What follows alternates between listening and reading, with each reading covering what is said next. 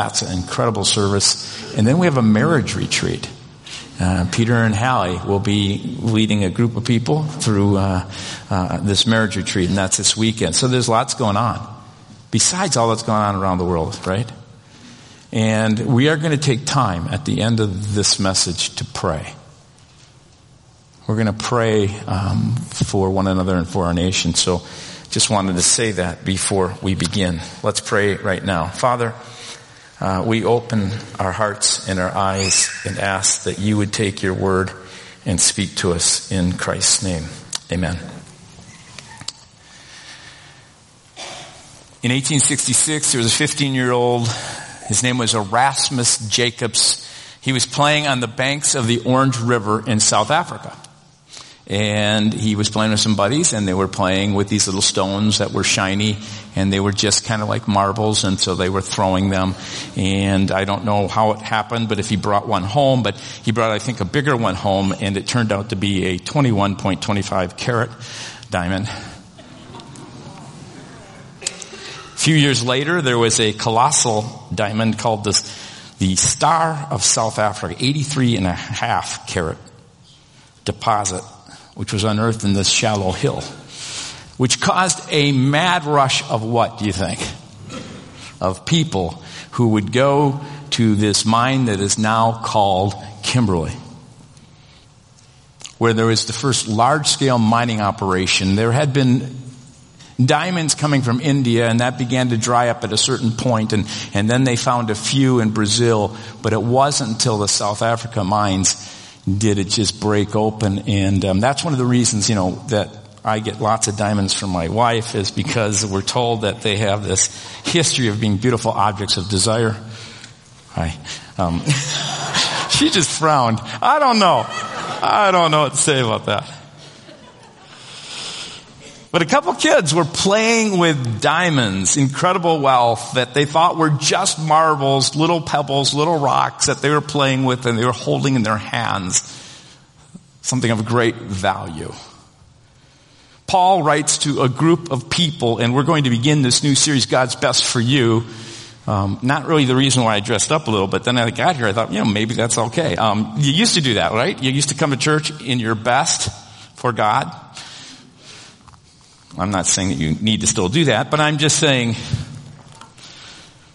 this passage of scripture that we go through, this letter, is all about God's best for you. And he's writing to a group of people who had Jesus Christ, and they didn't realize all that they had in their hands in that sense.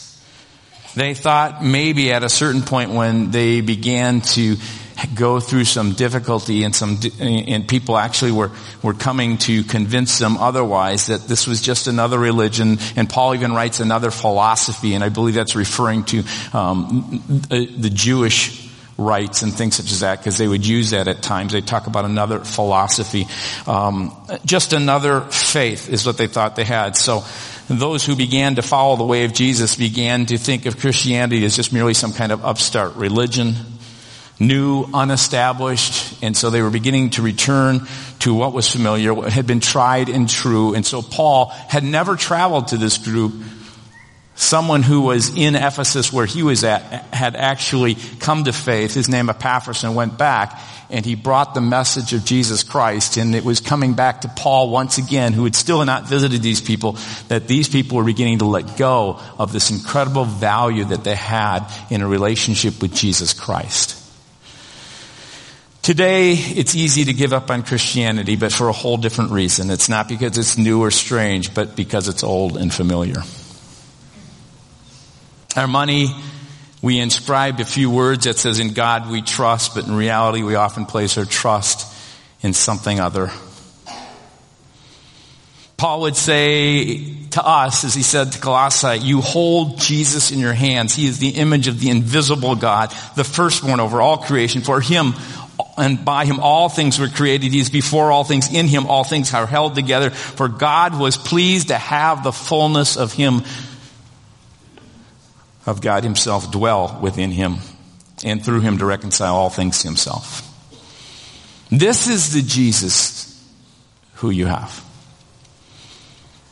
Jesus, in a sense, is the best that God can give you. Jesus is the best God can do for you. Jesus is the best God has to offer.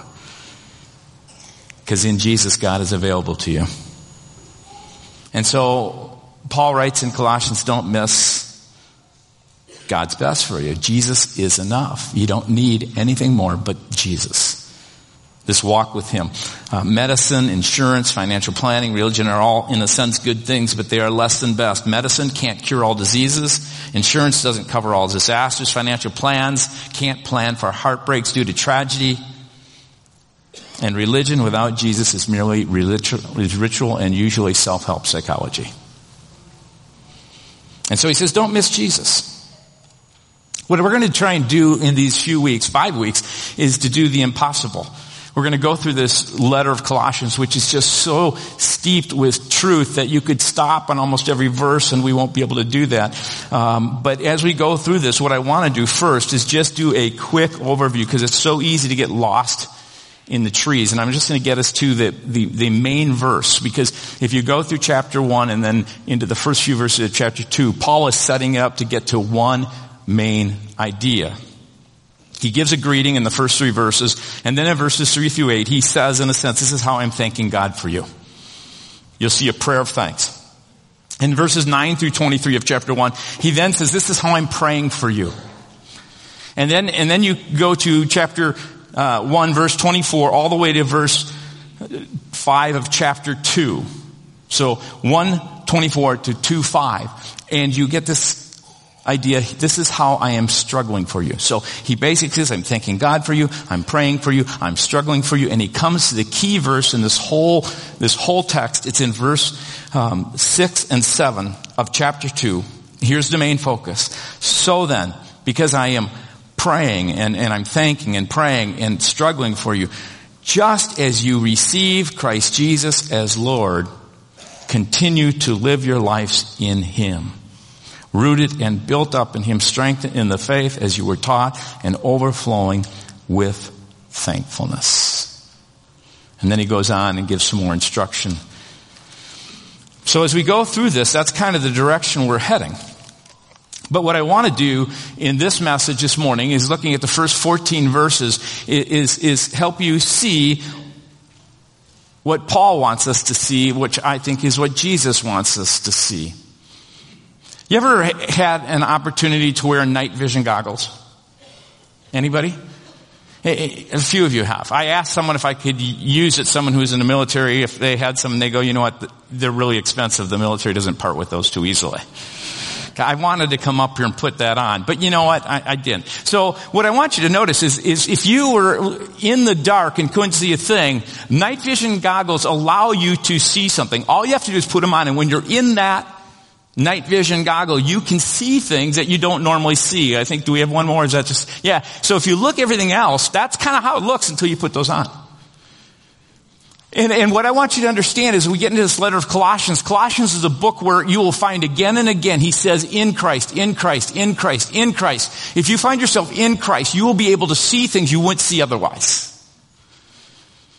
You'll begin to start seeing how incredibly great God's love is for you. And you'll begin to walk in this and understand it and be rooted, and you'll be built up. And as you are strengthened by the fact that His Holy Spirit is living within you and He's working with you. And as you listen to His voice, He will guide you. All these different things. But one of the things He says as we look at these first 14 verses is the way you should live is in Christ. Listen to this, 169 times in the letters of Paul alone does he say in Christ. And in this letter itself, he says it some 60 sometimes. He just says, I want you to be in Christ. I want you to put on the night goggle vision, so to speak, those night vision goggles that allow you to see things and allow you to see God's church and allows you to see yourself and allows you to see your life and allows you to see other people that you wouldn't see if you were dependent on Jesus, if you were not connected to Him, if you were not in Him. And anyone who's put their faith and trust in Christ is in Christ. Now it's a matter of walking in Him, living in Him. And so he goes on in these verses. And so I'm just going to go through this, and I want you to realize that if you want the best, if you really want the best, you want to see the best, You need to focus on the best. And so we're going to kind of march through these verses. Colossians verses 1 and 2. And one of the things I want you to notice in this is a series of questions. That's what I'm going to do. I'm going to ask you a series of questions to say, do you see the best? Do you find yourself in Christ? Are you willing to put yourself in Christ and through this week and through your life be able to say, I want to see the best? So I'm going to ask you to stand. We're going to say these first 3 verses together as we read this scripture. Let's read it together. Paul, an apostle of Christ Jesus by the will of God, and Timothy our brother, to God's holy people in Colossae, the faithful brothers and sisters in Christ. Grace and peace to you from God our Father. And do we have, okay, that's good. Thanks. You may be seated.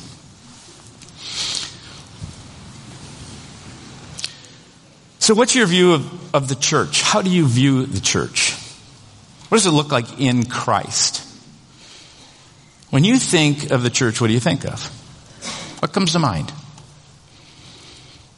Paul begins this and makes it very clear that the way the early church viewed themselves, the way that Jesus viewed the church, is through these simple words, brothers and sisters. He sees it as a family. If you look at verse 2, there's a footnote that's in the New International Version, and it says in the footnote, the Greek word for brothers and sisters, the word adelphoi, refers here to believers, both men and women, as part of God's family. You'll see the same thing he says in verse 15 of chapter 4.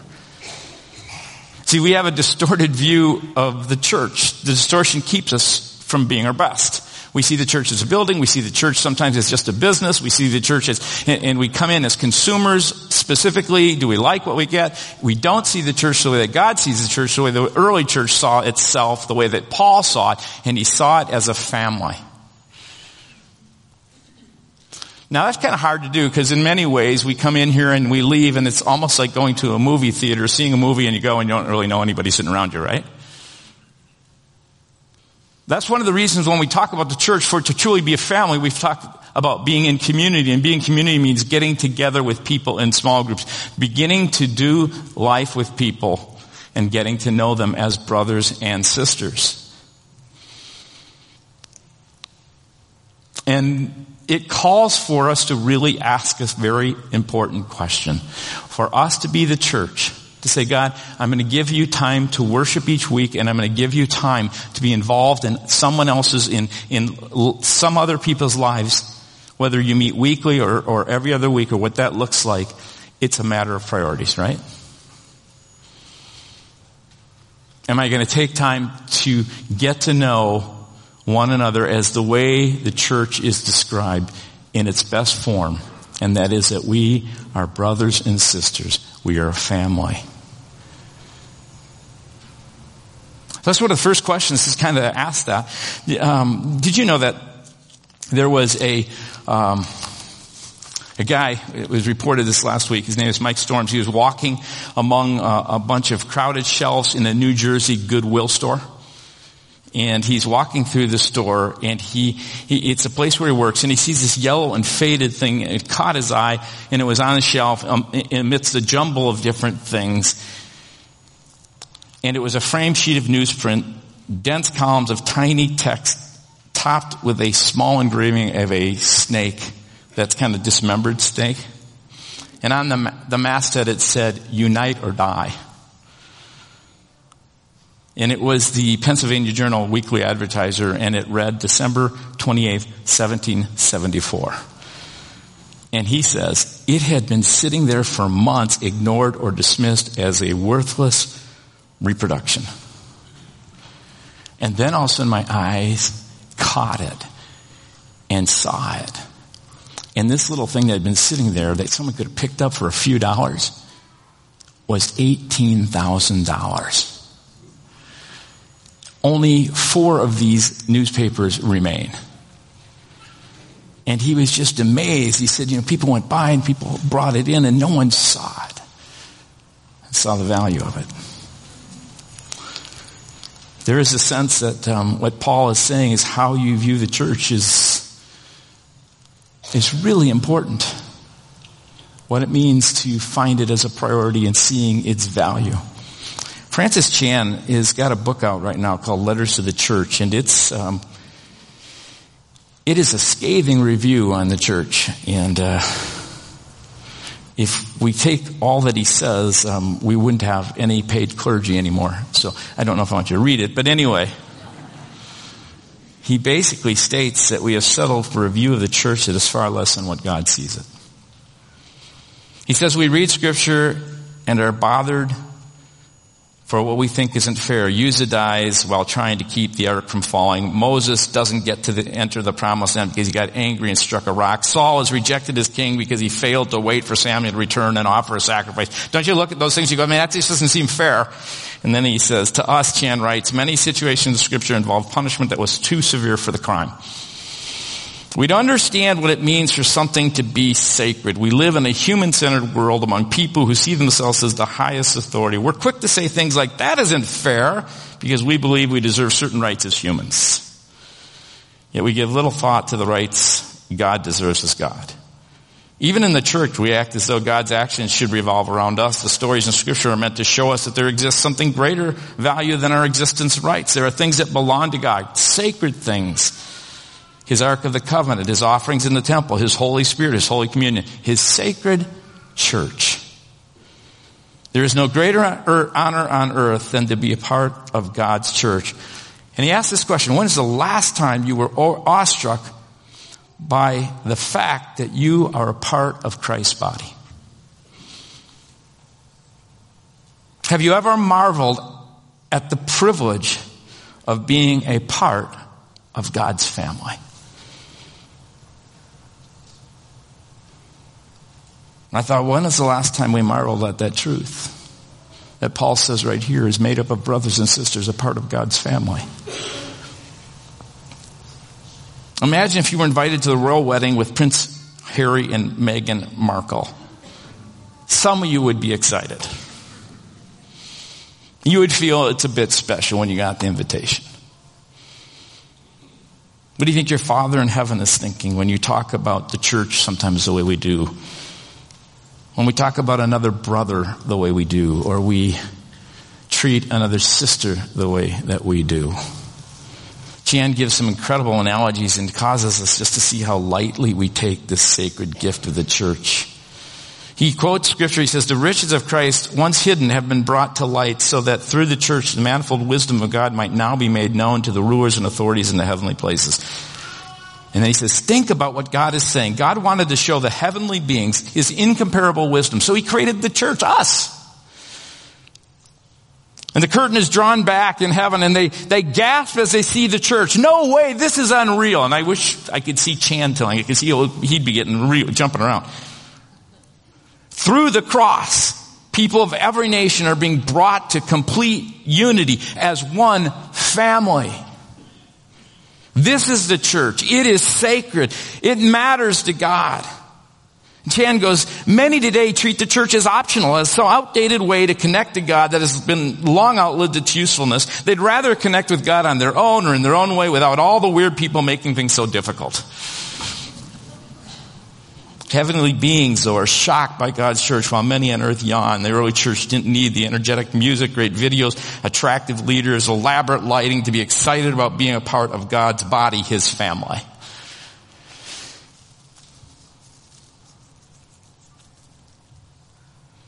Meeting God and meeting with His family was enough.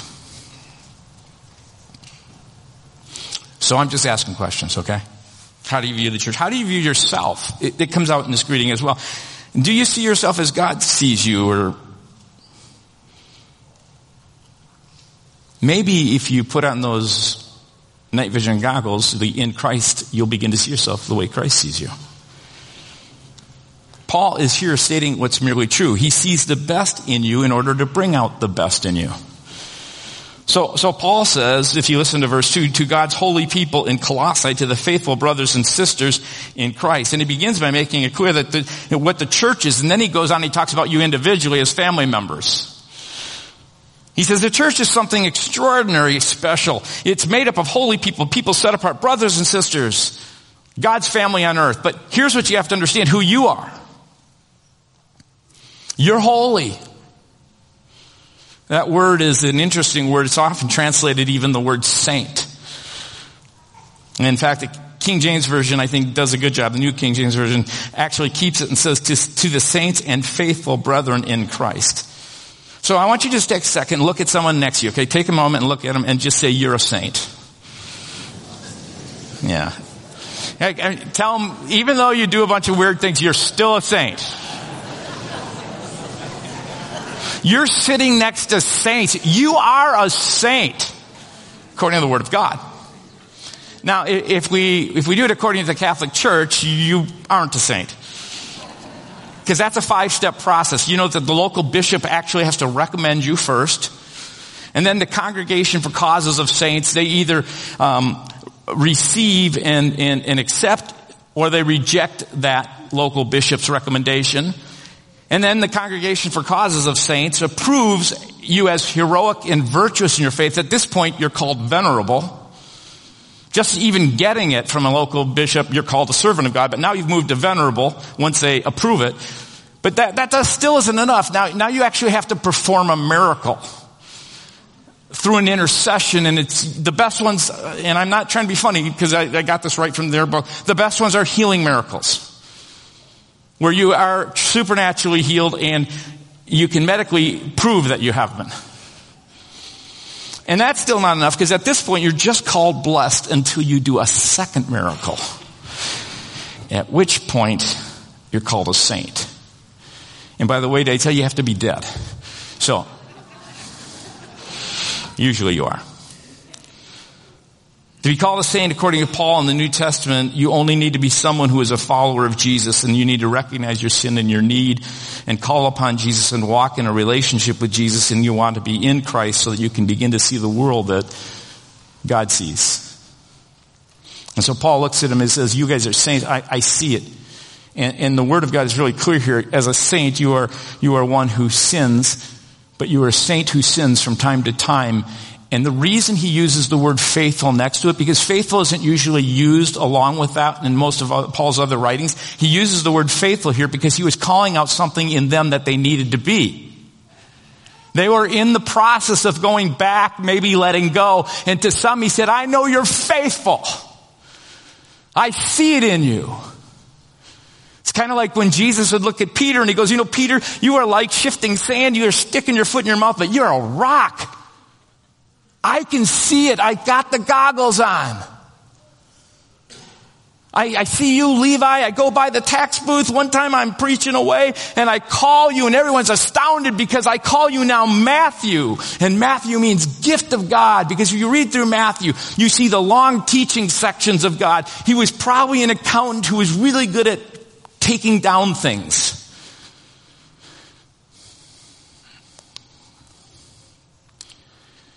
God is looking at you right now in the midst of the fact that you feel you've blown it, you're a failure, you've sinned, and he looks at you and he says, because of what Jesus has done on the cross, his love for you, just your pure trust in his gift to you makes you righteous in his eyes. But you have to choose to say, I want to trust you. You have to choose to say, God, I want to put on this in Christ experience. I want to walk with you. And he looks at you, and what I'm saying is not a lie. He is looking at you and he's calling out the best in you. He sees the best in you. One of my favorite verses when I was coming to faith in Christ was a verse that Paul said, not only that I've obtained all this, but I press on to take hold of that for which Jesus Christ has taken hold of me. And I remember in high school, I was in athletics, and I never always necessarily gave my best, but I remember some coaches who would call out the best in me. And I remember thinking to myself, Jesus, you will do that for me. If I just submit my heart to you and I open my heart to you, you will look into my heart and you will call out the best in me. How do you view yourself? I just want you to listen for a second, because God doesn't have to audibly speak. He can impress a thought on your mind. Just listen for a second. What is the word that Jesus calls you?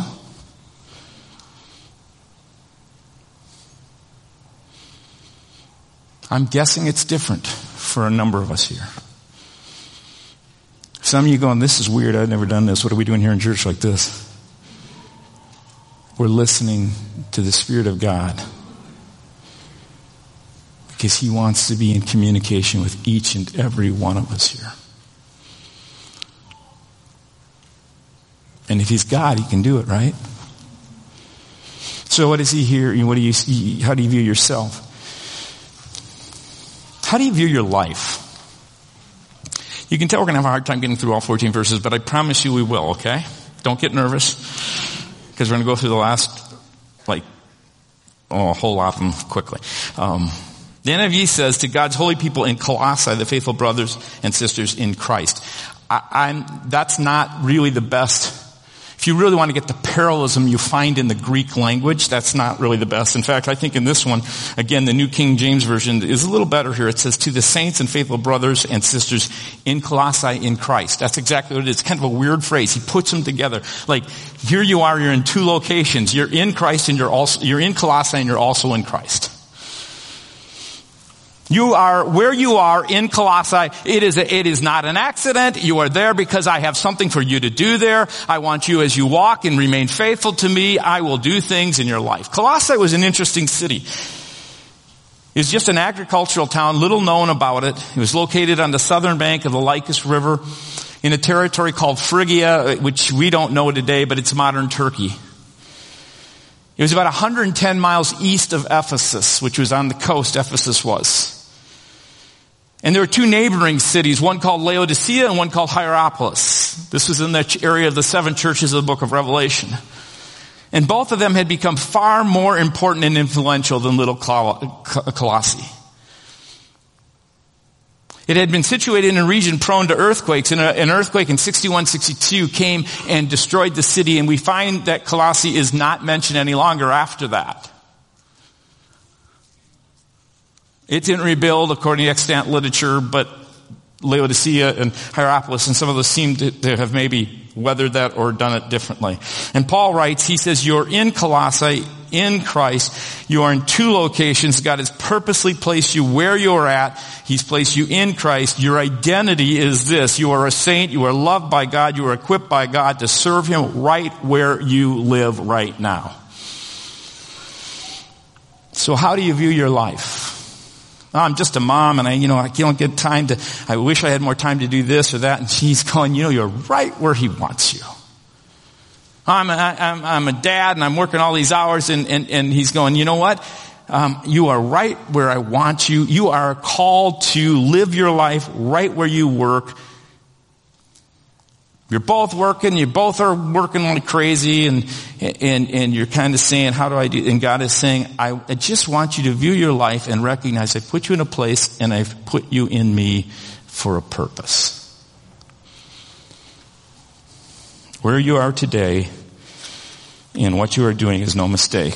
Now, I'm not saying that you don't at times have to evaluate and say, God, is this what I'm going to be doing right now? What are my priorities? It's really interesting. Isn't it true that priorities, you think like when you just get things the way they should be, things shift, right? Life is dynamic. Oh, this is just great. We're really connecting in our marriage and all of a sudden something changes externally. And you have to kind of take another step, or with your family or with your work, whatever it is. Wow. I told you, if you just listen, you will hear. Right? How do you view others? Paul gives a really quick greeting here. Because Paul wants their best, and I don't think he just throws out words. I think he means what he says so that it can bring out the best in people. So he greets people, and it caused me to think as I was going through this, how do I view others? How do I greet others? What's really in my heart towards others? And in Paul's heart, it was always God's best. So he says these two little words, grace and peace. But you have to understand, it's not just his two little words. If you read through this Colossians, especially as you get to the end of chapter 1, Paul says the whole point of my life is to help you become the best you can be in God. I am struggling that you'll be made perfect. Not that you will be a perfect person that never does anything wrong, but you will be made perfect in the sense of complete maturity that you will experience in Christ all that God wants you to experience. I don't care who you are. Grace and peace. Grace is a simple word. It's the gift of living in the presence of God's unmerited love.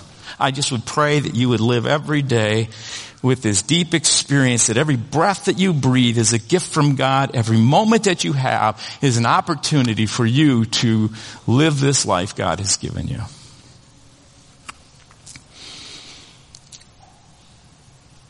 You don't need to strive. You don't need to measure up. You don't need to have to do it right. But like a child, you can just grow and be and make mistakes and fall. And when you do something wrong, just repent of it and know that I love you and walk in my grace and walk in my grace. You don't need to somehow strive and do something great for me. I will just live with you, and the great things that I want to have done will happen through you. And then he says peace. It's not this idea of just not being anxious. It's this idea of the word shalom, which means it's such a big concept. It's about all the world being the way it should be. It's justice and all of relationships being right with God, right with one another. All of it is good, and it's healthy, and it's well. It's as it ought to be. And I just pray that you would walk in this love of God, just showered with his life, knowing that he is in the process of making shalom happen, that it will happen, that it will be as it ought to be. This stuff that's going on, it is sin. It is the result of a fallen world. But I want to tell you, when you get into this book, he talks about, and I'm getting ahead of myself, but he talks about faith expressing itself in love. Faith makes no sense unless it's a life of that it's beginning to express itself in love. But he says something similar here. You have this triad, faith, love, and hope. And he says springing from hope, because they were people who needed to know that this life, the way they saw it, wasn't the end. There was something far greater yet ahead.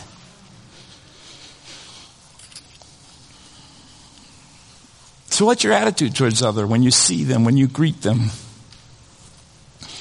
In Christ. And we all make mistakes. I'm not saying we're going to do this well, but you know what? In Christ, those night vision goggles allow you to begin to see things the way God sees them. You have the ability to see yourself, and God calls the best out of you. Guess what? You get to call the best out of others. If you see people as Jesus sees them. And then we're going to conclude with these last few verses, a whole lot of verses. Do you thank people? Because he goes into this long Thanksgiving. Here's where I feel bad. We won't get into all this. But listen to these words. It's just good to hear Scripture. Paul's prayer of thanksgiving. We always thank God, the Father of our Lord Jesus Christ, when we pray for you, because we have heard of your faith in Christ Jesus, which is expressed in love that you have for all God's people. The faith and love that spring from the hope stored up for you in heaven, and about what you've already heard in the true message of the gospel that has come to you. And in the same way, the gospel is bearing fruit and growing throughout the whole world, just as it has been doing among you since the day you heard it and truly understood God's grace. You learned it from Epaphras, our dear fellow servant, who is a faithful minister of Christ on our behalf, and who also told us of your love in the Spirit. And so Paul begins and he says, give thanks, live a life of thanks. He just kind of models it for us. He focuses on things that they're doing well. You have to bring out the best in other people. Sometimes just focus on some things you're doing well. Because if you focus on the best, you tend to bring out the best. And one of the ways that Paul does it, he just says, God, thank you. And they hear him say thank you. You wonder how Epaphras felt when he heard that? His family's going, yeah, Epaphras. Yes. I want to tell more people like Epaphras did. He goes on and he says, thanks for your love, genuine faith expressing itself by how we live with others. Thanks God for your impact of the power that comes through the Word of God. It's not only making a difference in your lives and bearing fruit in your lives and showing up in love in your lives, but all around the world when people hear about Jesus and they begin to connect themselves to Jesus and they put on Jesus, they begin to see the world the way God sees it, and it changes things. The power of God's released. And then he thanks God in verses 7 and 8 for their friend Epaphras. This is the only Thanksgiving section in Paul's letters where he mentions a person. Because Paul wants to emphasize this truth that people follow Jesus because someone else is willing to share Jesus with them. He's never met these people. Paul hasn't, but he wants them to know if it wasn't for Epaphras, he wouldn't even be writing them. How do you view your life and where you're at? Do you know that you may be the one link that person needs to have? And it may be not that they come to faith in Christ, but you're the one link that when you see the best in them, it builds a link in the chain where they begin to open their heart to God. And then he says, how do you pray for people? This is the last part, verses 9 through 14. For this reason, since the day we heard about you, we have not stopped praying for you. Because Paul believed that prayer actually makes a difference. He knew, I think, as he prayed for him here, that by telling them about his prayer for their best, they would be challenged to fulfill that prayer. So we continually ask God to fill you with the knowledge of his will through all wisdom and understanding that the Spirit gives, so that you may live a life worthy of the Lord, pleasing him in every way, bearing fruit in every good work, growing in the knowledge of the intimacy of relationship with God, being strengthened with all power according to the glorious might, so that you may have great endurance and patience, and giving joyful thanks to the Father who has qualified you to share in the inheritance of the holy people in the kingdom of light, who has rescued us from the dominion of darkness and resettled us into the kingdom of the Son he loves, in whom we have redemption, the forgiveness of sins. I told you if you get through this, right? 4 things Paul prays for here. They'll be filled with the knowledge of God's will. Here's 4 things you can pray for people. They will be filled with knowledge of God's will. Practically, they will have wisdom and understanding as they live out their life. You can pray that they will live lives that please God. That they will be people who bear fruit and grow in intimacy with God. Third thing you can pray for is that they will live strengthened by God. We need to be strengthened by God in this world. We look around at what's going on, and he asks for 2 things. Endurance. Endurance is a word that's more about circumstances that we will all face and that will all be around us. It will have endurance, the ability to be faithful as he calls out their best. And patience. Patience is a word more for people. Isn't that great? I hope you endure the circumstances, but you got to learn to be patient with one another. And you can pray for everyone that they will have an increased knowledge of God's will, that they will live lives that please God, and that they will live strengthened by God, relying on him as they endure, and then they're patient. And then that they will live, here's the key thing, joyfully thankful lives. Boy, I need to do that. I keep praying, and my temperament isn't one of, positivity. You take the strength finders. Anybody hear positivity? You live with someone positivity? Yeah. Good luck. Anyway, it's a wonderful thing. I mean that from my heart, because you know what? They are the kind of people who just see life in such a joyful way. But you know, one of the marks of the Spirit of God on a person's life is joy and thanksgiving. And that's just challenged me. How do I pray for people? And as I think about this prayer specifically for others, I think about my own life and I go, a measure of my maturity is around joy and thanksgiving. In fact, as you go through here, you'll find that Paul is constantly talking about thanksgiving, being overflowing with thanksgiving. You read through his letters. I just ask you to read sometime how many times he says the believers are thankful. Because thankfulness releases joy. Thankfulness releases joy. And the reason he says you're specifically thankful here is that you've been qualified by God to his inheritance, which means the promised land, which is life with him forever. Rescued from the dominion of darkness, you have been rescued by Jesus, and then you've been resettled into the kingdom of the Son, his light. It's an analogy that you'll see throughout this. Is, in my opinion, this is not about some mystery religion so much as it is about some of the things that the Jews were seeking to call them back to. So I'm going to ask you to stand with me right now, okay? And we're going to close the service, and as I said, I want us to pray. And I want you to stand up, because you would just fall asleep if you were sitting. Because that happens when you pray. And God's okay. He goes, that's all right, as long as you keep pressing into me. There's plenty of grace. There's grace. as I move you to shalom the way it ought to be. So let's bow your head. And I always tell people at weddings this, when you're standing, you can get dizzy. So either put your hand on the chair in front of you or hang on to some. And sometimes I just say, keep your eyes open and look down at the floor. I don't want anyone falling, okay?